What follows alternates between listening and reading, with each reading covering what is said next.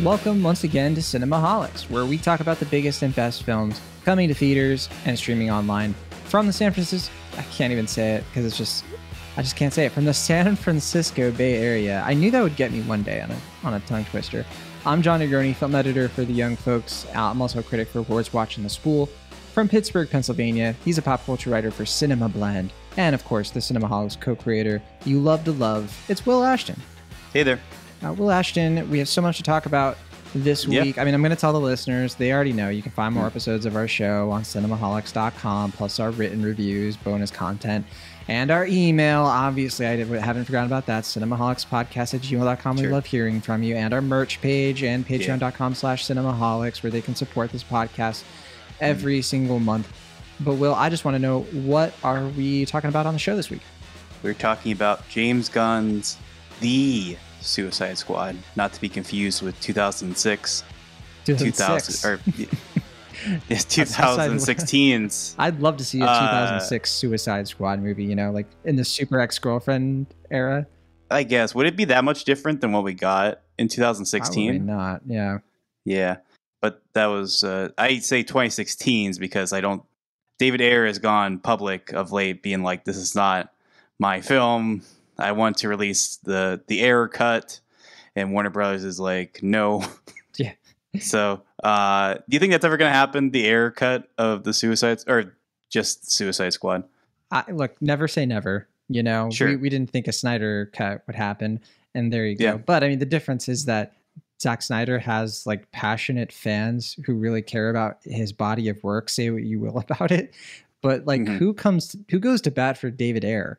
Like, I know some people do. David Ayer? Guess. Yeah, David Ayer. And then, like, I know I've seen tweets where people are like, they think Zack Snyder made Suicide Squad. So they're like, these are the movies that make money. And I'm like, that was David Ayer who made Suicide Squad, which the 2016 movie did make, $700-800 million at the box office. So what do we know? Mm-hmm. Yeah. Yeah, we're talking about that one. Yeah. Well, that's a weird thing, right? Because it's like, that movie must have fans if it made that much money, like not just from its opening weekend, but like recurring business. And yet everyone I've ever talked to about the movie is like, oh yeah, that movie sucked. It's awful. But it was a huge box office success. And yet the subsequent films that follow in that vein, Birds of Prey and The Suicide Squad, are significantly less financially profitable as opposed to what Suicide Squad brought in 2016. I mean, never underestimate Will Smith. I mean, I know he doesn't bring in box office numbers like he used to, but yeah, I mean, it was quite a cast. And, you know, we're going to talk about the Suicide Squad a little later, but what else are we talking about? Well, we're talking about Annette, and we're also going to be talking about Vivo. Vivo. Did I even see that movie? Did anyone see it? I guess I just forgot that I watched it. Wah, wah. Yeah. Because I haven't heard anyone really talking about it besides you. But then I looked at Netflix and it's like the second most watched movie of the weekend. So I guess people are watching it. I've decided, you know what?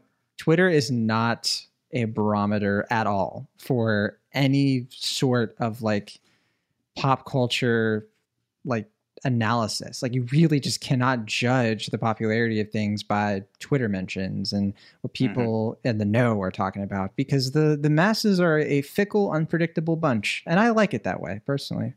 Yeah, sometimes I do like it as well, and sometimes I find it very distressing and alarming for a number of reasons, but that's the way it is. What else are we talking about, Will Ashton? That's right, season 2 of Ted Lasso, which you watched. All of the episodes? I've seen 2 episodes of Ted Lasso season 1. It seems like a fine show. My dad says we'll watch the rest of it, and that promise has not come into fruition. So currently I am not watching it. You know what? That's actually kind of fine, because I'm just going to keep bringing every single week. I'm just going to say, oh yeah, you watched it, and just force you to go through this. And then, sure. You know. Well, like we promised, I mean, I've been watching The Sopranos, so anytime you bring up Ted Lasso or any of these other shows, I'm just going to talk about The Sopranos. That's fine. Because surely you've seen that, right? Gabagool. It's been about 20 years. Gabagool. Yeah, I know some Sopranos stuff. But okay, let's get into our Good first show. review here. So I've heard. Robert Dubois.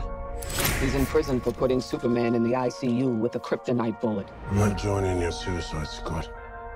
We'll see. My court date is coming up. And Miss Waller said maybe you could help me out. You're flexing in my door! Everyone stand down. Miss Waller, I don't... Stand down!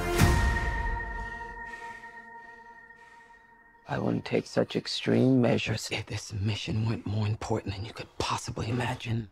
Are you in or out? Good. Let's meet your team. It's okay, I'm not okay. Each member is chosen for his or her own completely unique set of abilities. I need to feel the raindrops on my head, on my head. Hey guys, sorry I'm late. Had to go number 2. Good to know. Is this thing a dog? A dog? What kind of dog do you think it is, mate? I'm gonna go with Afghan hound. Oh my god, is it a werewolf? Yo, they sent me next to a werewolf! Yo, let me out! Hey, he's not a werewolf, okay? He's a weasel. He's harmless. I mean, he's not harmless. He's killed 27 children, but, you know.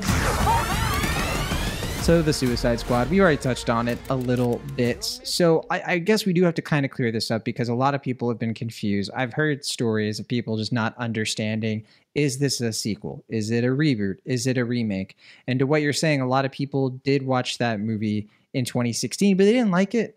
They weren't into the Suicide Squad, or sorry, right? But people did watch it. And people did come out to theaters for it. And my theory for it too is, look, it's 2016. This was like peak, or one of the peak superhero movie summers. This is the summer of Captain America: Civil War. This was like right after Batman v Superman: Dawn of Justice. It was also like before the DCEU's reputation had really gone downhill. I'd say Suicide Squad was part of that reputation kind of getting soured a bit because people were like okay with Man of Steel. Batman v Superman, I think people were just confused. Like they were still processing it.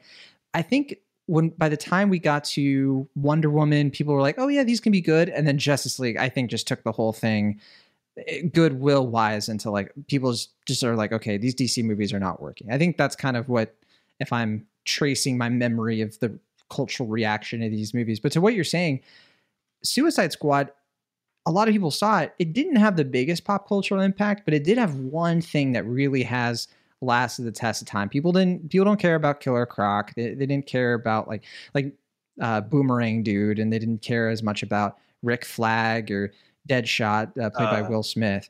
But they care about Harley Quinn. Boomerang Dude. I think his Jai Courtney. I think yes, his Captain name is Boomerang. Captain Boomerang. Sorry. And you put respect on that name. Gosh darn it! No, I will not. I do not respect Captain Boomerang, but I do respect Jai Courtney to an extent. But I'll just say, I think that movie, I was nice to it. Like I thought it was like a C+. People were like, this is D- F. This is one of the worst movies. I thought it was, watchable. I guess it was, there was some good stuff in there. I liked fine, but I don't love the movie or anything. Didn't we do a discussion about Suicide Squad on your predecessor podcast? You might have been on for that. Well, I remember you were unkind to the film compared to me, but you weren't like super, super negative. Well, depends. I mean, I reviewed the film, as you might remember, for Heroic Hollywood. I remember. And I was like nicer than I actually felt about the film when I wrote that review. You threw the fans a bone. You were like, hey. Yeah. They still got extremely pissed. They hadn't even seen the film, but they were just like, how dare you? This is whatever, disrespectful to you comic. Don't understand, Will. This movie is going to last the test of time. People are going to be shouting the glory of the Suicide Squad movie for years to come. The weird thing about it is that it does seem to have a longer pop culture lifespan than like better blockbusters that have come after it in this genre. I don't know. That's the weirdest thing about it, I think. Well, is that, it has a longer lifespan than Bright. I mean, although Bright, the memes in Bright kind of lasted, I guess. Like fairy lives don't matter today. I still see that here and there. I guess, yeah. But with David Ayer, I just think that people respond kind of poorly. Like critics respond kind of poorly to his movies. I think there is like a contingent of people who like his stuff. There was that movie last year. I think I saw it, but you didn't. With Shia LaBeouf. I mean, Shia LaBeouf was kind of in it. I don't even remember the name of it, but we talked about it on the show. But it was like a street movie, And I think that's a reason like Suicide Squad kind of marketed itself as like, Guardians of the Galaxy, but it's DC. but then it comes out and it's just another kind of David Ayer like street supervillain movie. And I think the idea behind it was fun. I mean, the idea, it's the same as this new Suicide Squad movie where it's okay, it's Dirty Dozen, you know, but with supervillains. It's the same thing that like the comics based it out of. It's a great idea for a movie. I mean, it really does have the goods. I think you would say, right? Yeah, I mean, didn't they already kind of make it though with the Dirty Dozen? Yeah. Decades prior. But with supervillains though, right? Like it's more of like a comic book splash. It does have its own flair, right? Sure. Yeah, I mean, I think the premise is enticing on its own. I think that's key to why the first movie was financially successful, in addition to having, you know, a bunch of stars, and the DC reputation at the time wasn't quite as checkered as it was now. But yeah, I mean, certainly I think the potential was always there. And I haven't read the comics, but I think there was enough to like in the comics to make a movie in the first place. But that first movie just was one big old mess. I do think too that like people were not sick of Harley Quinn at that time. I think some people are getting kind of sick of Harley Quinn. I know Harley Quinn still has like massive super fans, but yeah, I'm not sick of her, but I do think it's kind of getting tired. That was one thing I felt about this film, but I don't want to jump ahead into our thoughts on the film. We'll get to it. Yeah. Because she had her like kind of solo movie or like solo team up movie, I guess, last year with Birds of Prey. Yeah, which was, I think, like looking at it, I think that was the last comic book movie or one of the last comic book movies, like mainstream comic book movies that wasn't affected by the pandemic, that actually like came out, was in theaters. And this, like the Suicide Squad, I think is the most I think the only one we've gotten since the pandemic started that wasn't, you know, delayed or anything like that, right? Yeah, and that's a weird thing too, is that like even despite the fact that it wasn't a pandemic release, Birds of Prey still underperformed quite significantly. It did, yeah. So yeah, in a way that I feel like kind of similar to the Suicide Squad, like people had expectations like, oh, this is going to do really well. Like, you know, a lot of people like Harley Quinn, Margot Robbie's performance is well liked, and you know, it just, I don't know if that one bombed. I think it just kind of underperformed. It didn't meet expectations. It seems like the Suicide Squad is outright bombing right now. Well, again, we'll talk about it. I do want to say a couple more quick things about Suicide Squad. We'll move on to the main event, I promise. I will say Birds of Prey, to what you're saying, it made $200 million worldwide at the box office, which, yeah, that's pretty mediocre, right? I mean, it did pass 200, which was like kind of what it needed to do to avoid being a massive failure. But it still is pretty much a failure. And some people still kind of blame the pandemic. I mean, it came out February, but it was early February. These movies usually make their money like the first month. And yeah, Birds of Prey like had 4 or 5 weeks of the box office, mostly to itself, if I recall. I mean, Emma, Onward, that kind of thing started coming out later, like early March. But it had time before the pandemic really got going. The other thing to recall, though, is that that China was like in full like coronavirus mode, I think, in February. Yeah. So a lot of factors there. In terms of Suicide Squad from 2016, it's clear that the movie just didn't quite work.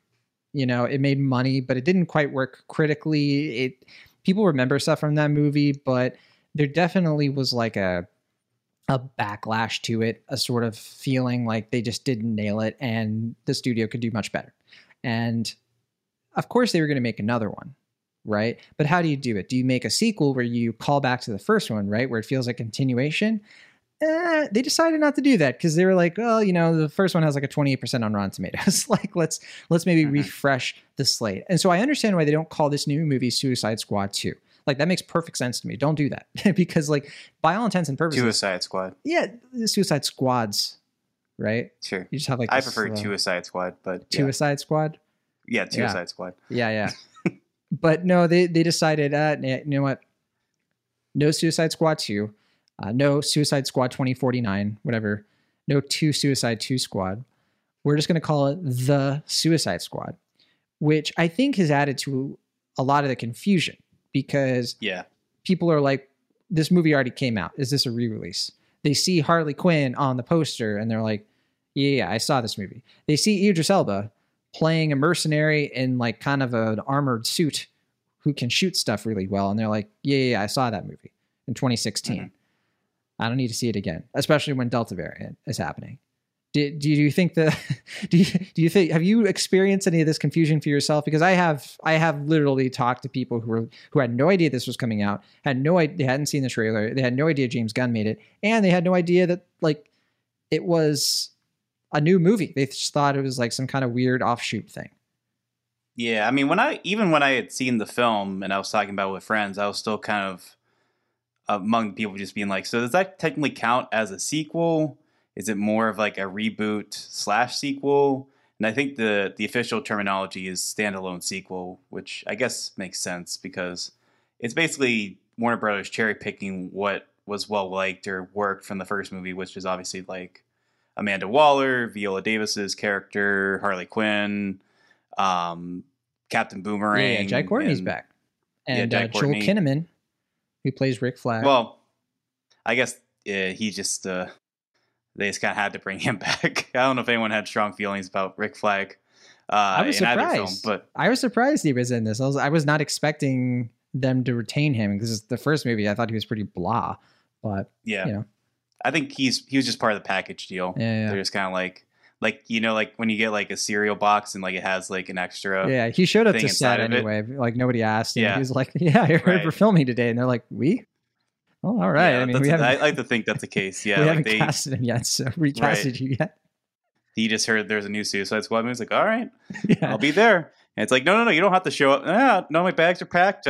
he showed up with the extras at the casting call. In Yeah. the crowd. Someone picked him out because they thought he was familiar. Oh yeah. I've seen you before. You should. We have a background scene for you. It's like, wait, Rick Flag's Mhm. here. Yeah. And there you go. But So standalone sequel, though, I think that's right, but I don't think that covers it 100%. It covers it, to me, it covers it 90% because that sort of assumes that if this had been financially successful from the jump, and we should say this is the first week, we don't know how it's going to do after this. Like we have no idea. Like box office wise, it looks like a dud. Could be doing extremely well on HBO Max. It could be pleasing the HBO Max overlords. We don't really know, but for now, it's looking bad. But that said, if it had been extremely successful, if this movie had raked in like $100 million opening weekend, which is for sure what they want, they probably wanted upwards of like 150 million. They only got, I think, 72 million worldwide and very, very low domestically. But looking at this movie right now, I would say that it's more of like a soft reboot, you know, because it doesn't seem like a standalone in the sense that they wouldn't keep it going with like these same characters or some of these same sort of things. It seems like they would have just like reset the franchise. So it's like a soft reboot in the sense that they didn't totally rework the whole thing. Like you said, they brought in Viola Davis or brought back Viola Davis. They brought back these characters, but it is kind of like a reboot in terms of style, tone, the fact that it's R-rated instead of PG-13.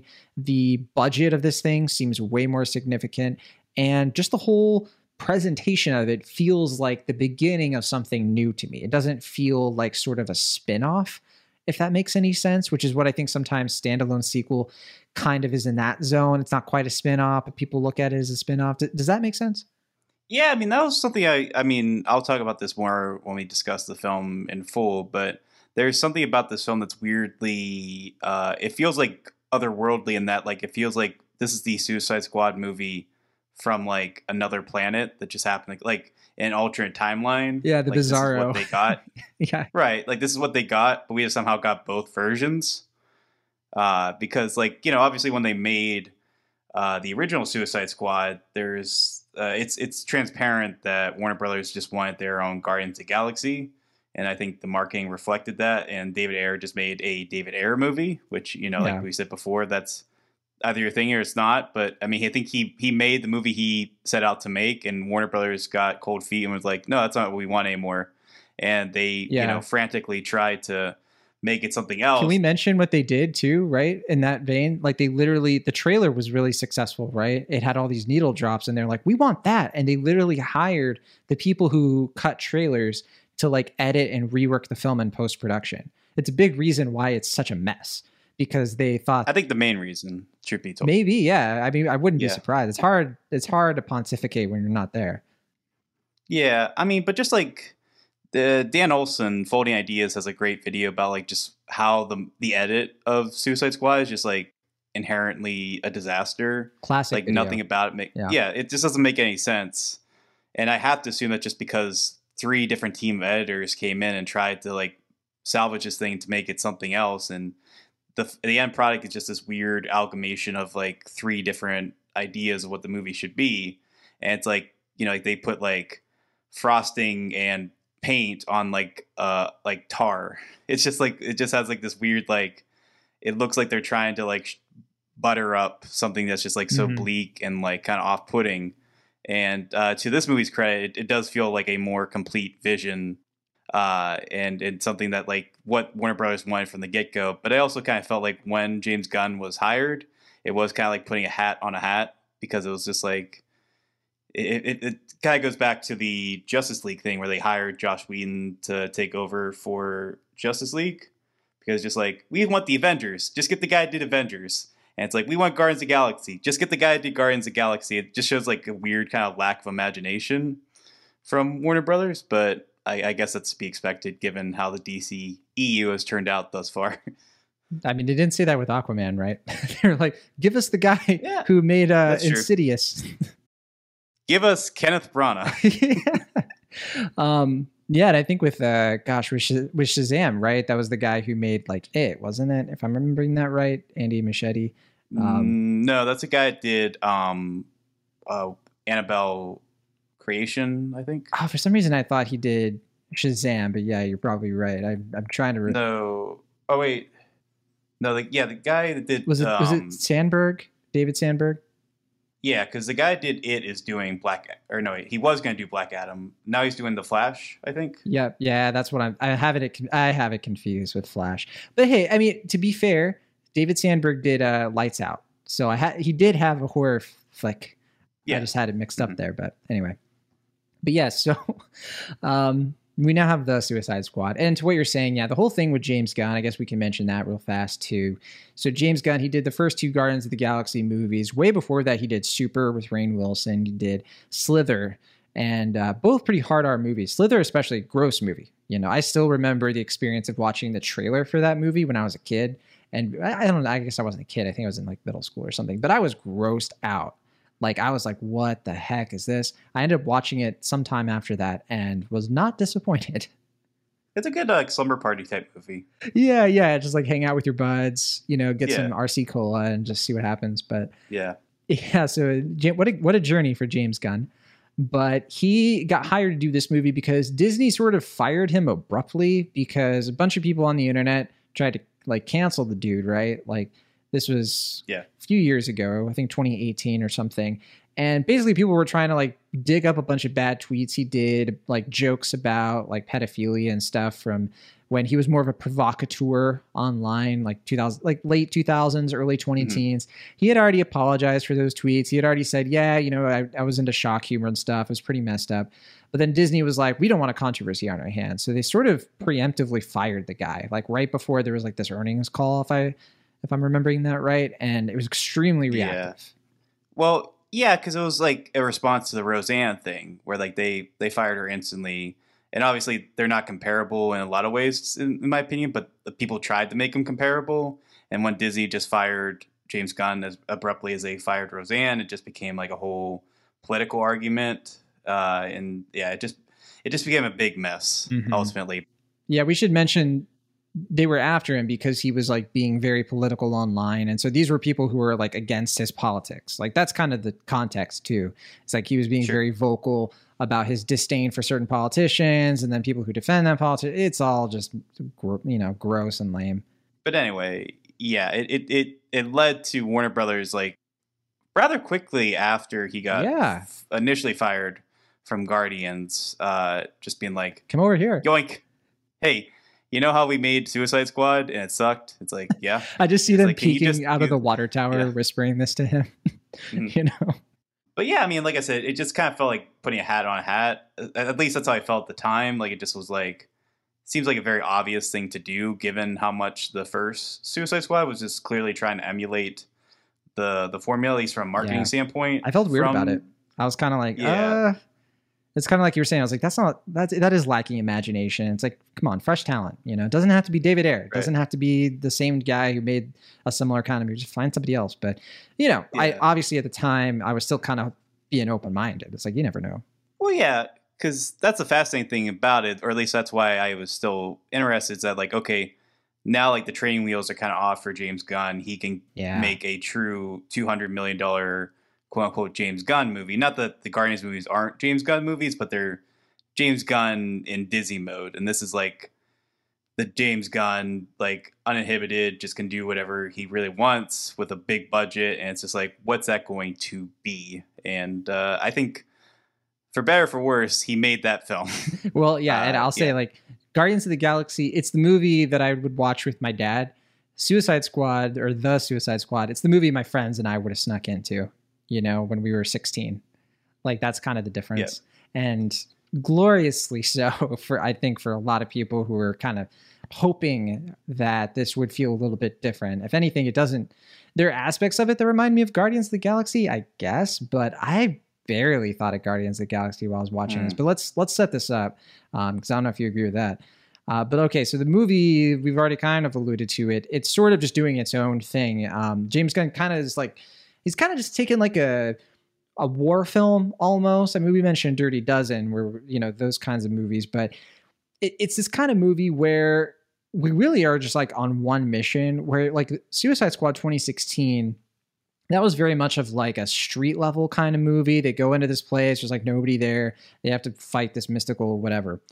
This movie is more of like, okay, we're going to go to this exotic location. They're in this fictional island called Corto Maltese, which is like a sort of Pan-American, you know, or like a Central American maybe kind of island place. And I guess it's Latin America, South America, something like that. But because I mean, they filmed it in Panama, so you kind of get the vibe. But they kind of just get into this island and they're trying to find this thing that has to be destroyed. It's the same plot structure of the first one, or at least the same plot setup, I should say, where they're Task Force X. Gosh, I can't say it. Task Force X. There we go. Where there are a bunch of criminals who are detained in Belle Reve, and then Amanda Waller, who is this government shady, horrible, you know, person, gives them a deal. She's like, all right, if you do this mission for me, you will probably die. But if you don't die, you're going to lose whatever years off your sentence. I think it's 10. These are based on the comic books from the 1980s from John Ostrander. They've evolved a lot over the years. And the last movie had like Deadshot. It had Harley Quinn, as we mentioned. It even had Joker, played by Jared Leto, funny enough. Hard to believe sometimes that he was in that. I mean, we did also see him again, though, in a movie this year, to be fair. We saw him in Zack Snyder's Justice League, albeit briefly. But this movie doesn't have a lot of that stuff. It doesn't have Deadshot. Instead, we have Idris Elba playing kind of a Deadshot stand-in, you know, Bloodsport, a different comic book character. And I don't want to get into, we'd be here all day talking about trading cards when it comes to all of the different characters in this movie. There are so many characters in the Suicide Squad.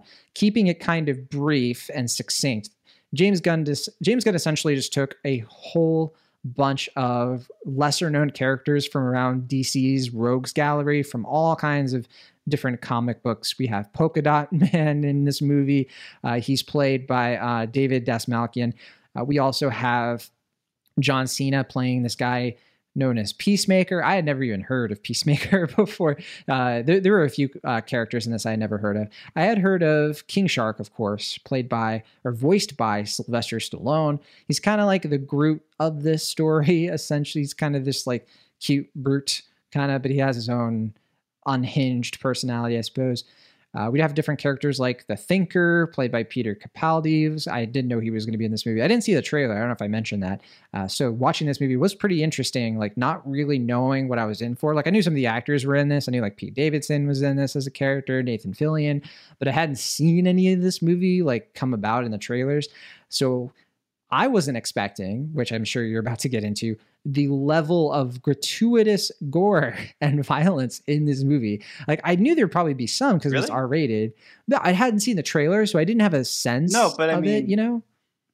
But that was like the selling point, right? Like it's just like, we got James Gunn to make a $200 million film. It's obviously going to be like heightened and gory. Like, well, I mean, like if you compare this to like Super, which is also very like gory and intense and hyper violent, and Slither, like we said, I just feel like all of it, James Gunn's other products, and even like what was the superhero one they did between they produce? Brightburn. It's also like very yeah, where he's like, if Superman was evil, yeah. It just like that's also like extremely graphic and violent and gory and stuff. I just feel like it was a given in my view that it was going to be this comically over the top and gooey and gushy and stuff. I mean, again, if I had seen the trailer, I think I would have called that. I just had a very blank sense of what this movie was going to be, and purposely so. So I'll say I was pleasantly surprised though by how different this felt to me. And man, I think I don't think we're going to agree on this movie. I already have a sense, but I really dug this. Like I had so much fun watching this movie. I was sitting up in my seat, laughing the whole way through, relishing in these characters. And I had this thought to myself walking out of the theater where I was like, man, I just can't remember the last time I felt like this during a comic book movie. It really reminded me more of like the first Deadpool. It was kind of like what I was hoping Deadpool 2 would be, where it's more like the team ensemble, the X-Force thing, that sort of irreverent humor mixed with the gratuitous violence, but also with like a little bit of heart. And that's what I got out of this movie. It's a big, sprawling, ambitious thing. It feels like something that they purposely didn't edit as much as like the last one. And maybe to a fault. I wouldn't say that this movie certainly rises to like the upper echelon of like comic book movies. But for me, this was one of the most fun comic book movies, one of the more impressive action comedies I've seen from a comic book adaptation in a good while. So I enjoyed it. And I enjoyed it a lot more than Birds of Prey, which I wanted to like a lot more than I did. Ultimately, I found that movie just to be kind of flat thematically. I think like the whole journey of Harley Quinn, it's sort of interesting, but I'll let you talk about it too. I just thought that character had kind of run its course a little bit. And in here, I thought Gunn found clever ways to use her. I'd say she was far from my favorite thing in this movie. I think that if anything, she felt like an afterthought at times, and then other times, like it was almost like an overthought of like, whoa, you're back. It was that kind of thing. But anyway, what do you think of The Suicide Squad? Well, I don't know exactly how you think I feel about it, but I enjoyed the film. I think okay. I was expecting you to not like it. Will, you got to understand. I've seen a lot of takes the last 2 days where people are like, "Oh, I hate this movie. Why do people like this movie?" And so I was nervous. No, I mean, I like the film. I don't think I like it as much as you do, for different reasons. I bet a lot of listeners are like, "Oh, big surprise." Sure. Will doesn't like a comic book movie as much as John does. I'll be sure to pause the podcast and collect myself. Yeah, I guess. But yeah, I mean, for me, the weird thing about, like I was saying before, there's this bizarro world aspect to it, in that it feels like the movie James Gunn would have made as a stepping stone to the Guardians movies. Like, it feels like everything about it sort of feels like a 2012 movie that's coming out in 2021. I don't know if you agree or disagree with that, but... No, I mean, 2012, I'd maybe compromise with you on like 2015. And I feel like this feels very much like something from like 8 years ago. Really? So like 2012, 2013, yeah. Why is that?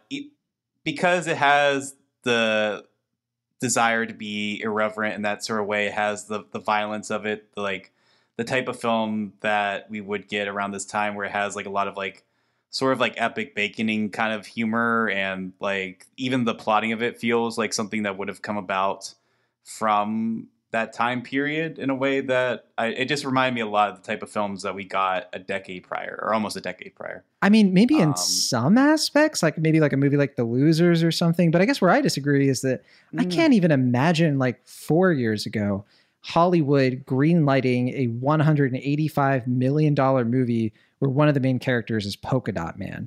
Like, I do not see that happening in 2012. I don't see that happening in 2016. Like, I don't know. It seems to me like this movie has like a sort of, we're not afraid to be weird kind of mentality that does feel a little bit more current, at least in that respect. Yeah, I mean, I don't disagree with that. And I do agree with you that like, what I find most delightful is like the aspects of it that you're referring to that are like so weird in a way that feel weirdly accessible. Like the fact that we have a $185 million movie where the climax involves Dario the Conqueror, like, is just so fascinatingly bizarre to me. Mm-hmm. Oh, man. In a way, It's wonderful. in a way that's, yeah. And I think the third act is actually, because I'm seeing a lot of people who say that they like the beginning of the film a lot, and they kind of they fall out of flavor with it as it goes along. And I think I'm sort of the opposite. The beginning of it I found to be kind of rocky and predictable. I think the whole film is kind of predictable, but in a way that's like on the tin. Like, you're getting the movie you're expecting from this. Like, the beginning of the film is just like a 10-minute setup for an inevitable punchline, albeit one that's, I think, delivered well. But like, you kind of know where it's going to go at the beginning of the film, and you're just kind of waiting for that punchline to happen. It's just like, okay, so how exactly are they going to deliver this joke?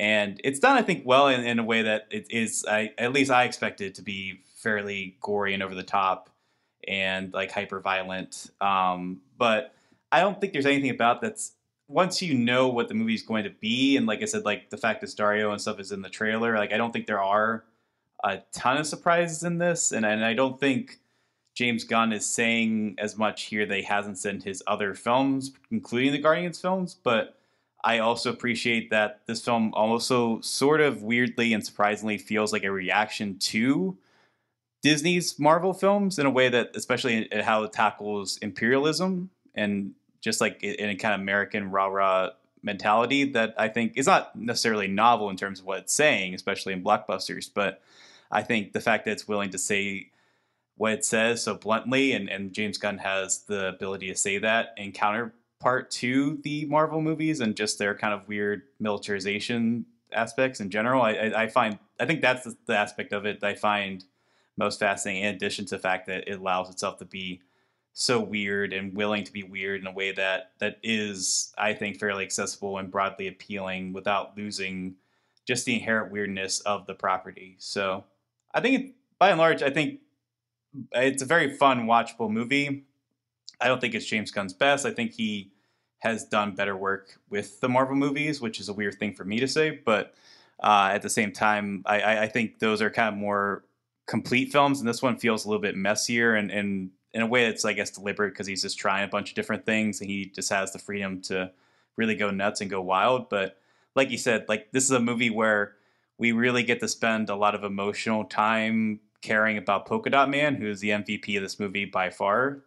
And I think the fact that we can have a character like Polka Dot Man be in a $185 million movie is something worth celebrating, and I'm certainly celebrating it. I like a lot of the characters in this movie to be like, I really liked Ratcatcher too, who I had I didn't know she was in this. I didn't know there was going to be a Ratcatcher character. Yeah. And who's that actress? I think she's really good in this. I'm not familiar with her, but I thought she gave one of the best performances in the film. Yeah, she is wonderful. She's Daniela Melchior, who I think is a better known actress elsewhere. I think in Portugal or Brazil, or I know she's Portuguese, but I don't remember if she's like European Portuguese or South American Portuguese. So I apologize, but yeah, she plays Ratcatcher too, and she was. I have to say, because you were kind of mentioning there weren't a lot of surprises for you. Will, this is why I don't watch trailers as often as I used to. I mean, there were so many things about this movie that I choose not to. Yeah, I mean, I've told you, like, at this point, like, I do my best to just avoid trailers as much as I can. And if it's like a trailer for a movie I especially want to see, and I'm like at a theater and I have to watch it. Fortunately, I'm very fortunate. You know, I get to go to press screenings a lot and I don't have to sit through trailers for those. But in the times when I have, I've just sort of like tuned out, you know, just sort of like not pay attention. And that works, you know, to an extent. But a lot of this movie took me by surprise. I mean, there were things that were happening in the beginning where, to what you're saying, like, I kind of saw what was going to come. And, you know, I wasn't like surprised, but I think I was like really into it. I was really into just like these characters kind of settling into a groove, getting to know each other a little bit. To what you're saying too about James Gunn kind of making essentially like a laugh at you Marvel kind of thing. Because he did get rehired by Disney. He is making Guardians of the Galaxy Volume 3, which I think is going to be coming out 2023. And so he's not burning any bridges, but I do think it is funny that he had a chance to basically say to Marvel, it's like, all right, well, you don't want me to do a Marvel movie? Well, I'll do my own Captain America. And he's going to be a psychotic, jingoistic, you know, kind of character. And then, you know, that's where John Cena comes in. And I thought that worked out pretty well. I thought that was interesting. And what a difference between Idris Elba and Will Smith in these movies, because Will Smith in that first movie, man, it's not his fault. I just think that there's just such a difference to what Idris Elba brings to a team ensemble that I think Will Smith, he's just too like overpowering, I think, for these other actors. Like, he's trying to do stuff. He's trying to, like, not maliciously, I don't think. I just think that he has such natural, like, exponential charisma that, yeah, he just like pushes his personality onto everything he does. Idris Elba is such a more balanced actor for this sort of role. It's so well suited because he doesn't just react to what everybody is doing and saying. He has his own like aggression. He has his own like contribution. But even in like, they have a scene that's like straight out of the first movie where, his motivation is that his daughter isn't, that he doesn't really want time off his sentence. He's doing this to help his daughter. But like, even their dynamic is a little bit more refreshing to me, like the writing of it and the way that it goes sort of like into the kind of the emotional stakes of the movie beyond that, actually. So yeah, stuff like that is what impressed me. I almost agree.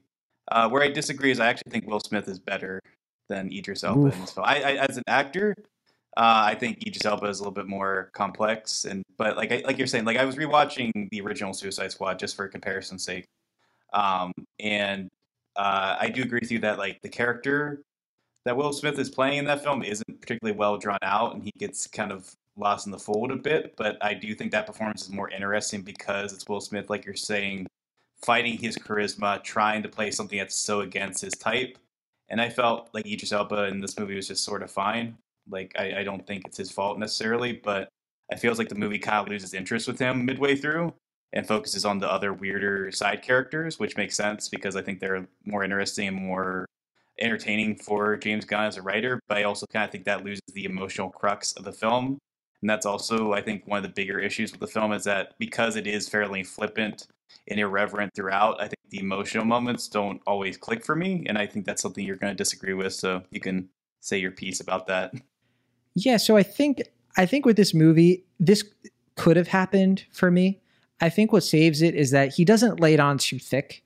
I think with the Guardians movies, that was like definitely a stronger element of the sort of found family, the goofing around comedy, kind of mixed with that movie's sort of like PG-13 aesthetic pretty well. I think with this movie, Gunn was smart enough to know that he couldn't do it as strongly as he would in, Guardians of the Galaxy Volume 2, which if I had to pick my favorite James Gunn movie, it would be Guardians of the Galaxy Volume 2. And I think a lot of people would disagree with that, I guess, but man, that movie has so much soul to it. And it's one of the only films he's done that's really stuck with me. I think Guardians, the first one, it sticks out as being the pop arcade blast of a movie.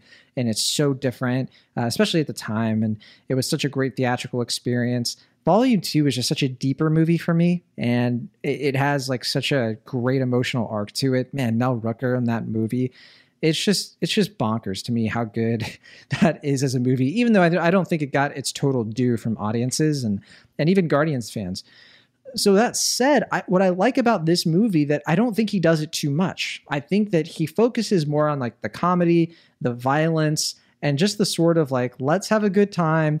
Lots of people are going to die, including characters you like, but that's okay because it's the Suicide Squad. I don't know. There was something about it where like I could trace the emotional arcs to an extent. I could see where he was going with it. I would agree that like, I don't think that Idris Elba, the thing with his daughter isn't that pronounced. I just thought that was a good example of how he was able to sort of like do that same sort of scene, but in a way that I thought was more interesting personally. I think where the emotional stuff stuck out to me better in here was with Ratcatcher. Like, she is the heart of this movie in so many ways. And I think she is what kind of makes it really like punch above its weight in terms of like making me care about what's going to happen with these characters. And yeah, I just think it's a quirky movie. It's got plenty of flaws, I guess. I think the biggest flaw for me was that the middle section was a bit long in the tooth.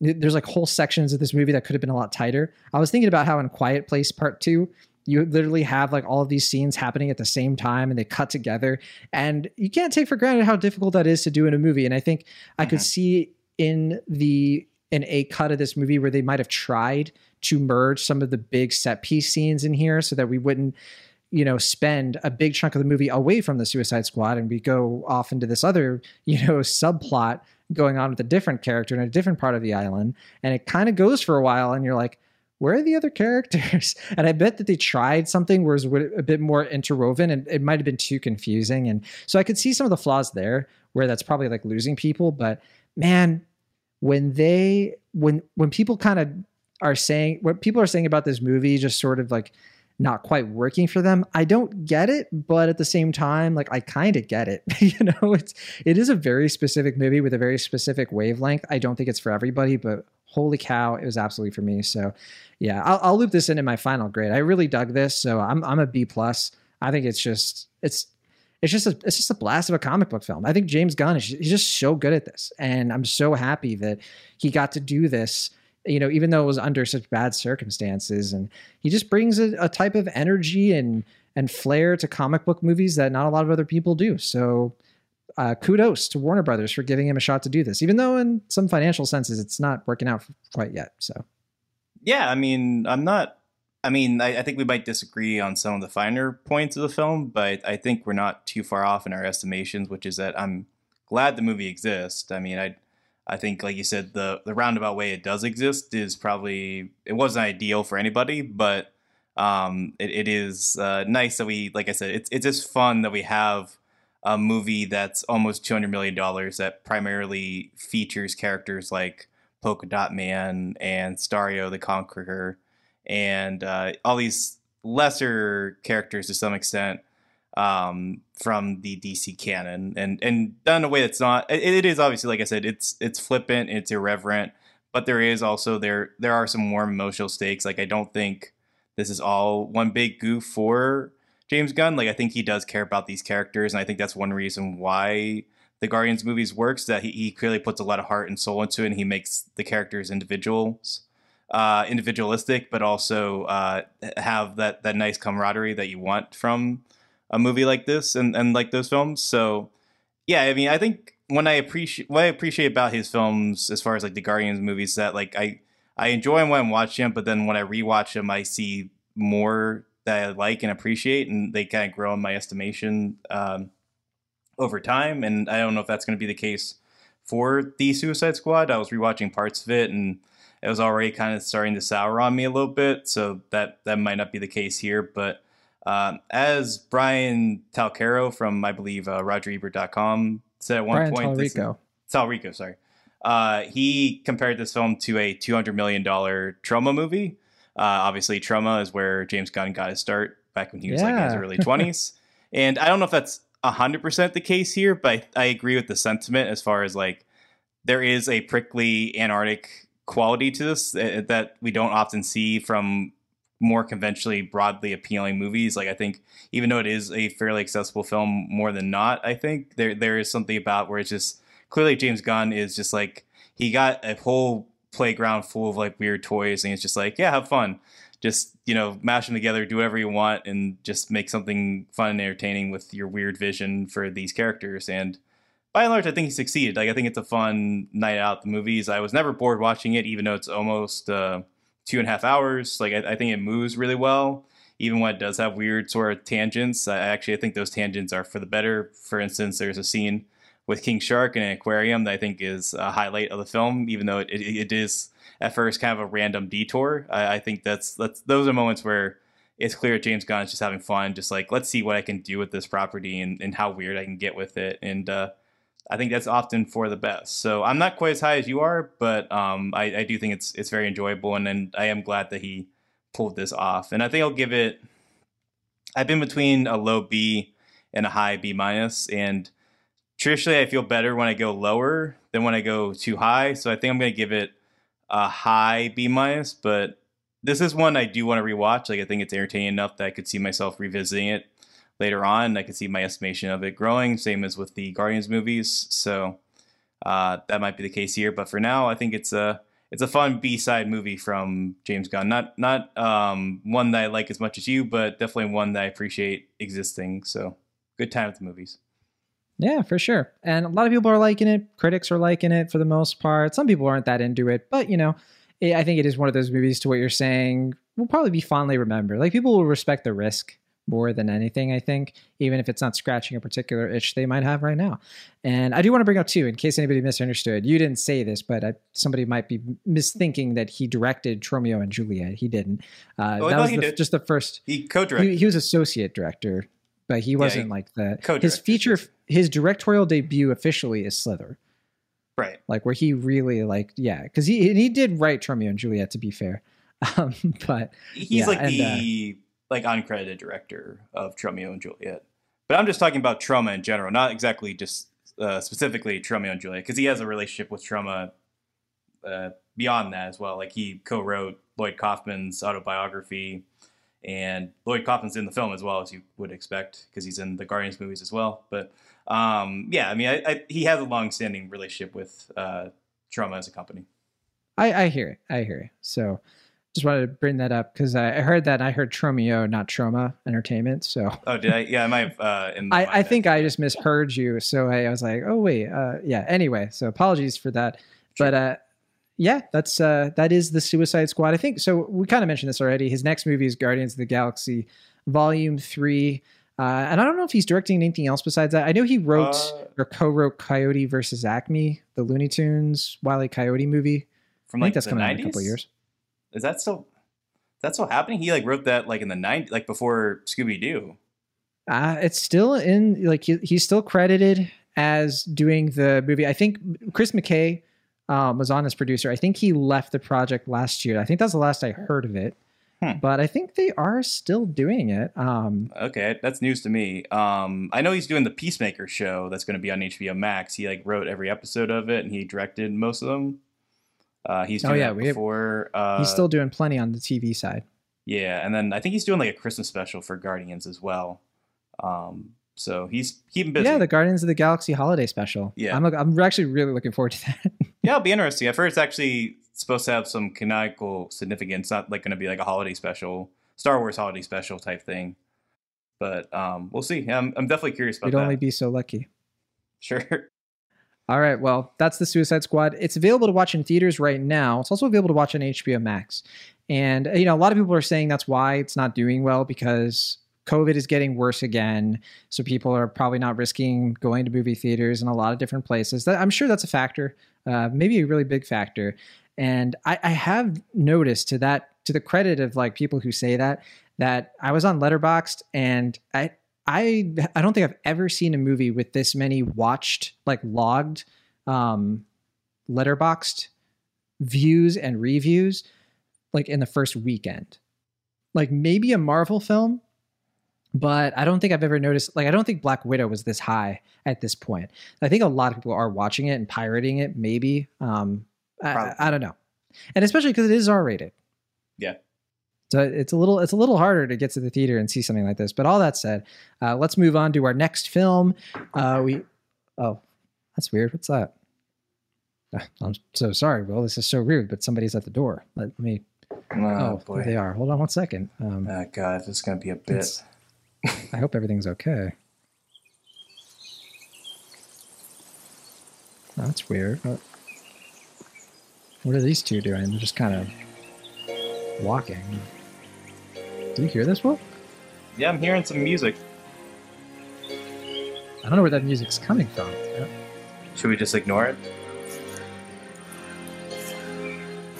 I don't know what's going on, Will. I'm scared. We love each other so much.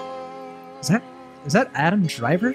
Sure, sounds like it. We love each other so much. He's so tall.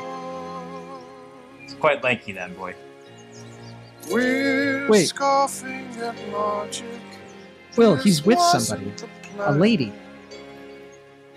We love each other so much. Do you know who that is? The one and only Marion Cotillard. That's her. I recognize her voice. She loves him? You would. How would you assume that? Wow.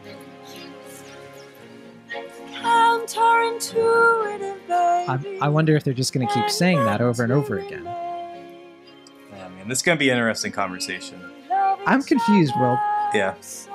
This song, it's not catchy, but it makes me feel something. Is this a Sparks song? Would you be surprised if it was? I think I'd be over the moon. Okay, they're leaving. I'm gonna shut my door, and lock it. They just like waltz into your room and start singing and professing their love and ride off into a motorcycle and go off into that good night. I'm not gonna lie to you, Will. I kind of wanted to go with them if it wasn't for this show, and I didn't want to just leave you hanging. Sure, that'd be fair. I wouldn't think less of you if you went with them. That Adam Driver, he's a tall drink of water, Annie. Oh, and you bet I'm thirsty. So this week we're talking about Annette, which is a movie, and it came out in limited theatrical run. It's this first week, right? It premiered at Cannes, and I don't know if it released in Europe earlier than this week, possibly. I think if it did, it was in France. I think that was a few weeks ago, if I'm not mistaken. I think so. So, listener, you're probably thinking, okay, well, who made this movie? And I'll tell you. That would be Leos Carax, his first English language film. And I don't know if you're a fan of his work. I'm a fan of Holy Motors. Yeah. I think that's the only movie I've ever seen from him. But that would be the same for me as well. That's my only point of reference for him. Though I know he was very influential filmmaker going back from like the 90s and the 80s, maybe even the 70s. With Juliette Binoche, one of her earliest roles with Les Amants du Pont Neuf, and Boy Meets Girl, I think his first big movie. I don't think it was his debut, but that's the one I've heard mentioned quite a bit in like his younger days. But I think that's like early 80s. And I know he was also a film critic. French guy, by the way. Yeah, but he was a film critic, and then he became a filmmaker. Maybe he was a filmmaker and also a film critic at the same time. I don't exactly know, but I know he's also a critic. Yeah, I don't know too much about his life. I think my understanding is that he's been a filmmaker and a film critic kind of like around the same time. I don't know when he stopped being a critic or if he stopped being a critic. If he did, I'd like to learn more about the guy. I really don't know much. But he's definitely like, one thing I know about him is that he is heavily inspired by Jean-Luc Godard. He's definitely one of those guys who like, a lot of his movies, they tend to really pay tribute to the French New Wave of the 50s and 60s. And so, which makes sense. I mean, the guy came, into his filmmaking around the 80s and 90s, as we mentioned. Now he's kind of getting later in his career. He's still kind of a young guy. I think he's like in his 60s now, early 60s. And Annette, I think this is his latest film in a few years, because he did a short film. I know that after Holy Motors, but I don't think he did a feature since then. Yeah. And Holy Motors was like the first feature he had done, I believe, in a decade. So he only seems to make a movie like once a decade almost, at least these days. He made a bunch, like he had a run of films, if I'm recalling correctly, earlier in his career. So all that said, Annette, and I mentioned that, and you're like, oh wow. And then I mentioned, the Sparks, we just talked about the Sparks Brothers documentary, but the band Sparks, Russell Mael, Ron Mael, they did the music for this. And so you listener, you're probably thinking, oh my gosh, well, indie art house movie premiered at Cannes. I bet this movie is like a lean 90 minutes. I bet it's like an hour 25, maybe an hour 30. And listener, what if I told you this was longer than James Gunn's The Suicide Squad? By 7 minutes. Okay. Because The Suicide Squad was 132 minutes, so 2 hours and then 12 minutes. This movie, 2 hours and 19 minutes. And I thought they were around the same length. You better believe that sure. You better believe I sat down. I sat through the whole credits. I did. How could I not? The film is going to be on Amazon Prime Video later this month. I think August 20th, if I'm not mistaken on that. And I know that Carax, he's been working on this movie for a while. If I remember the Cannes coverage, he was like in talks doing this film years and years ago. I think originally he was going to have Adam Driver, Rooney Mara, and actually Rihanna was in talks to make the film. Yeah. They were going to make it, I think, in 2017. And then I think because Driver was doing Star Wars, and they also had Michelle Williams come in to replace Rooney Mara, which, by the way, I still really wonder what Rooney Mara would have been like in this movie. But then Michelle Williams, I can't even fathom. See, I'm more curious about the Rihanna version of this film. Very curious about that. Sure. Yeah.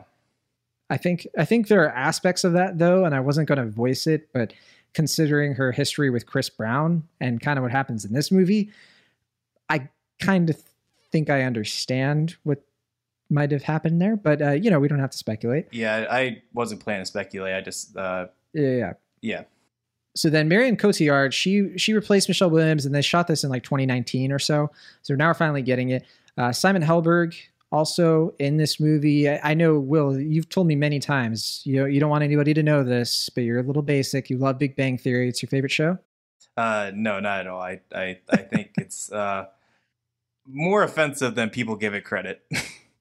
Well, that's weird then that you watched every episode. You did an after show with the cast. I've seen several episodes of the show. I mean, my opinion does not come from like a handful of episodes. I've seen probably like a season's worth of the show, and I hear you. I watched the first 3 seasons. Oh man, I think I binged it. Yeah, like in 2010 or something, and then I stopped. I was like, this show's kind of dumb.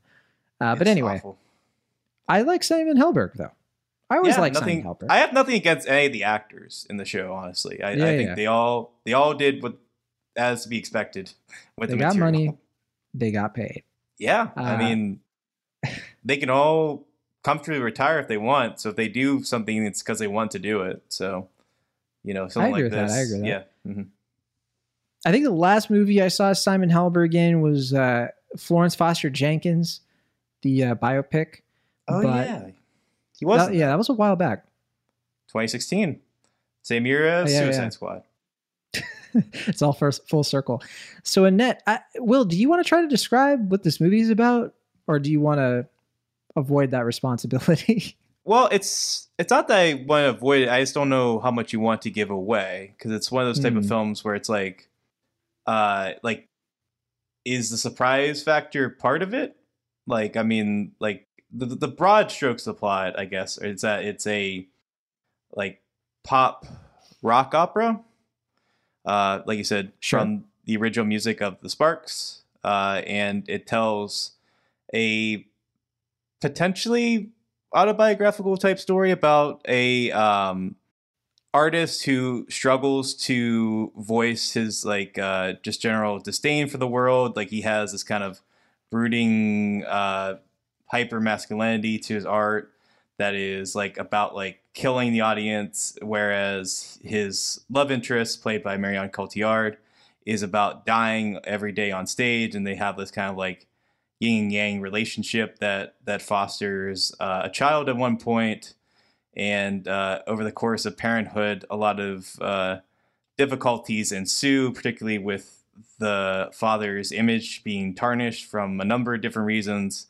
And I feel like that's the most I want to say without giving anything away, because I think the rest of it is just a matter of kind of being absorbed into the operaticism of this very strange, over-the-top, melodramatic movie. Yeah, melodramatic, great word for that. It is hard to describe this movie without giving too much away, so we're going to be very careful, and I think that you did that well. So one thing I'll say is that, once again, did not see a trailer. I had no idea what I was in for with this movie. I had heard one scene sort of described, like something involving Adam Driver and Marion Cotillard's like sex scene. Oh yeah. I mean, how could you miss that off the presses? People couldn't wait to share that tidbit. We could talk about. I mean, there's a cunnilingus scene, and it's fairly early on, and it's while they're singing. Yeah. And it's quite awesome. There you go. I think this is going to be a conversation, isn't it? So this movie is unhinged. Like it is just it there. I don't know. I do not know what Leo Carax was thinking, but he certainly did something here. And this is not one of those movies that's easy to just sort of watch and be like, oh, I watched a movie. Like, no, it sticks with you the whole day after, to the point where like you're sitting down over your bowl of cereal and people are trying to get your attention of like, John, we got to get the kids to school. And this is a fake situation. I don't have kids, but like, come on, you're going to be late for work. But I'm just sort of like, I have Sparks music just like ringing in my ears and like wooden babies crawling in my brain. And it's just an odd movie. I love the puppet. I love the puppet baby in this. Oh my gosh. Yeah. I was thinking of, oh my gosh, Will's going to be thinking of Pinocchio. He's going to be thinking of. You thinking like the Jonathan Taylor Thomas one? Yeah. Okay. Because I still haven't seen the other one that you were a fan of. Oh yes, the Roberto Benigni one that came out last year. Yeah. Good movie, that Pinocchio. And good movie, Annette. I like Annette. Yeah, good movie. You don't want to. You just want to cut right to it, huh? Yeah. I think I hated this movie. I know. I think I sat through this movie wanting it to end, and I understand partly what it's trying to do. It's not that it's going over my head. I just have this big neon sign hanging over me while I'm watching this. It's just why. And I had such a hard time getting through this. I just didn't care. I think once we get past his like comedy special, which has hints of, okay, this is something that I'm going to enjoy, where it's such a rock opera that the audience is singing back to him. I was like, yeah, yes. All right, I'm in. This is fun. I think what this movie does with Marion Cotillard, what it does with women in general, what it does to sort of just prop up this, hyper masculinity, as you're saying, with Adam Driver, just to just force us through hours of misery for no reason. It feels to me, this should have been a short film. This would have been an amazing 20, 25 minute short film. Instead, it's a 2.5 hour slog. Yeah, I've heard you say that, and I genuinely can't imagine the short film version of this film. Like, with everything it's trying to say, if anything, I think it's trying to say too much. Like, I can't imagine a condensed version of this film. Yeah, that's what I'm saying, and it should just cut out all the stuff it says that, honestly, it just doesn't need to say. But I think you're advocating for, like, the boring version of this film. I'm advocating for the version of this film that makes sense, that is focused and coherent, and I don't just mean coherent that it makes sense, like I don't know, like the plot is easy to follow. Like it's not like you're watching this and you're confused. It's not that abstract. Yeah. Right? Yeah. It just goes off on so many tangents, and it sits on a scene for so long. And when the point has to be made 30 times. Yeah, and I mean, it's a very hyper literal film, as far as like how it's trying to make its points over and over again, which I think was deliberate in that like it's emulating operatic style, where like operas, if you see translations of what the text is, it's very like the characters just explicitly pronouncing their emotions, obviously in very like musical ways, but it's just like them kind of just like bellowing out their voices and their frustrations. And I think what I find fascinating about the film is that we're seeing it from the perspective of it's an opera from the perspective and viewpoint of a character who can't really sing. And I think that's what I find so endearing and fascinating about it, is that it's about this kind of brutish, like literal apish man who like can't really like voice his frustrations with the world, and like he like clearly wants to say things, and as like this toxic white male, he feels like society kind of emboldens him to do so, but like he can't really tell jokes, he can't really like voice his literal voice, like he tries to say all these like profound deep things, but he's just incapable of actually saying anything deep or profound. And he is counterpointed by a woman who's just like has this very bold and beautiful voice, and that like enrages him and frustrates him. And I get that, like, yeah, I agree with what you're saying. Like the way it views women is troubling and concerning, but if we're viewing it from that male's perspective, I think that's part of the point, and I think that adds to the messaging and themes of the film, and I found that to be effective. Yeah, it wasn't effective for me. It just I just felt like it was pounding me in the head with its point, and I just really struggled to connect with this. I think because, and I should say too, I love Adam Driver. I guess I need to get that out of the way. He's very good in this, I think. I was thinking so many times during this, I was like, I mean, this is what I asked for, isn't it? I wanted an Adam Driver musical. I was like, after Marriage Story, and he belted out Sondheim, I was like, sure. He's not technically a great singer, but the man knows how to put himself into a song. Even a Sondheim, ballad that he has no business singing. I think that in this movie, he's not the problem. Cotillard's not the problem. Because I think that he kind of saves this movie from being an F for me. Because at least one thing I get out of this is a terrific Adam Driver performance. Like the kind of Adam Driver performance I can't believe is real. It's unreal. It's surreal. There is a scene with him and Marion Cotillard, who I think gets a bit shafted in this movie personally. She could have had more to do, yeah. I just think that she just gets genuinely trounced by the writing. You could say whatever you want to call it. Yeah. You could say drowned out, yeah. There you go. His bass overpowering her soprano. Yeah. I just think that I like what this movie is going after. It's talking about how everybody's performing. Mm-hmm. Even if you're in the audience, the idea of a comedian getting up there and telling jokes, it's an absurd thing when you actually take it out of context and you put the veil of like an opera on it. And it's so weird to me that this doesn't work for me, because it should be my thing. It should be something that should have knocked me off my feet.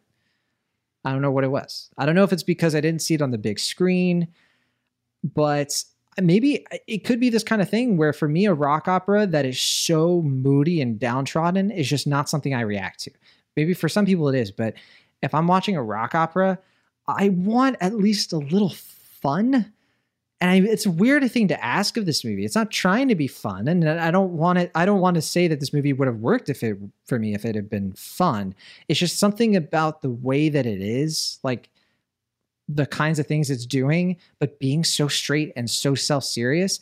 It's just a mixture that like my taste buds just don't react to, that I'm sure for other people is going to taste like fine wine or something. Does that make any sense, or are you just upset with me?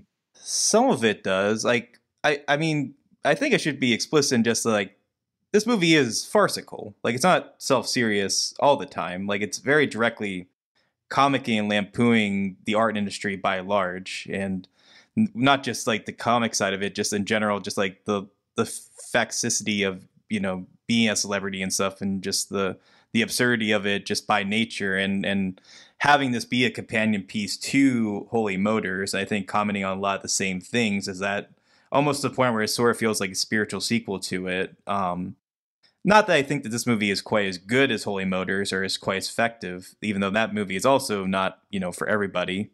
I think where I agree with you in that if I had not seen this in theaters, I probably would have paused it a lot and like walked around and like probably watched it in chunks, just because it is a frustrating film to watch, and it does demand a good bit of you. And certainly in the beginning of the film, outside of the opening scene, which is delightful, I think it is a taxing and stubborn film to sit through. But once I kind of reckoned with what I think it's trying to do and what the filmmakers are saying, both the director and Sparks, I found it to be effective and sort of disarming. And like I was saying before, I think it's trying to do too much and say too much. But I do think it is a very thoughtful and articulate film, even to the point where it is being pretty precious about it and having a style that maybe is too like self-conscious and like trying to do too much and having a self-awareness that I think kind of takes away from some of the raw earnestness that's trying to emote. But at the same time, I just like that a film like this exists, and it's this weird, and it's trying to do this much. And by the end of it, I found myself taken by it. And I don't expect that for most people. And I know this is going to be a challenging and frustrating film for a lot of people. And I'm not going to fight anybody against it. But I do think it is effective as far as what it's trying to do. And I think people will appreciate it if they, want to accept it on its own terms. But I know it's a big ask for a lot of people. Well, two words I'm going to have to heavy pushback on describing this film are articulate and earnest. I didn't pick up on any of that. I didn't think. Did I say earnest? And you said an earnestness.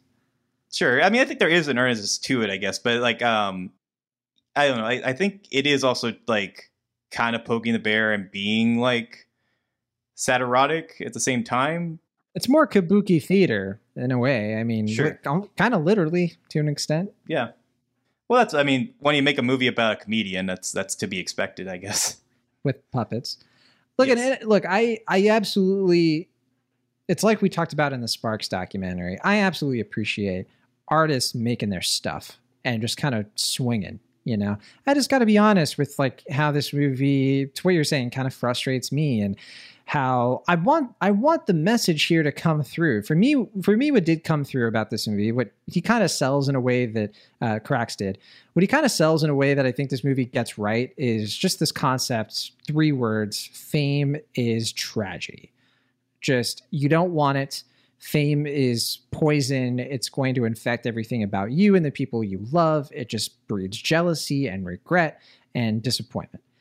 And it's not the most nuanced thing about this movie, I don't think. I mean, it kind of just sort of, it's almost like a presupposition of this movie. It's like watching a train wreck happening a mile away, but the passengers don't really see it's coming, except for maybe 1 or 2.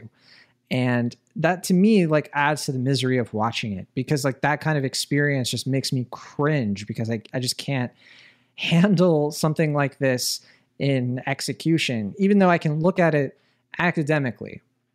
And I can say, like, man, Carax, he just knows how to put scenes together. He knows how to blend photography with this highly original score, highly original music.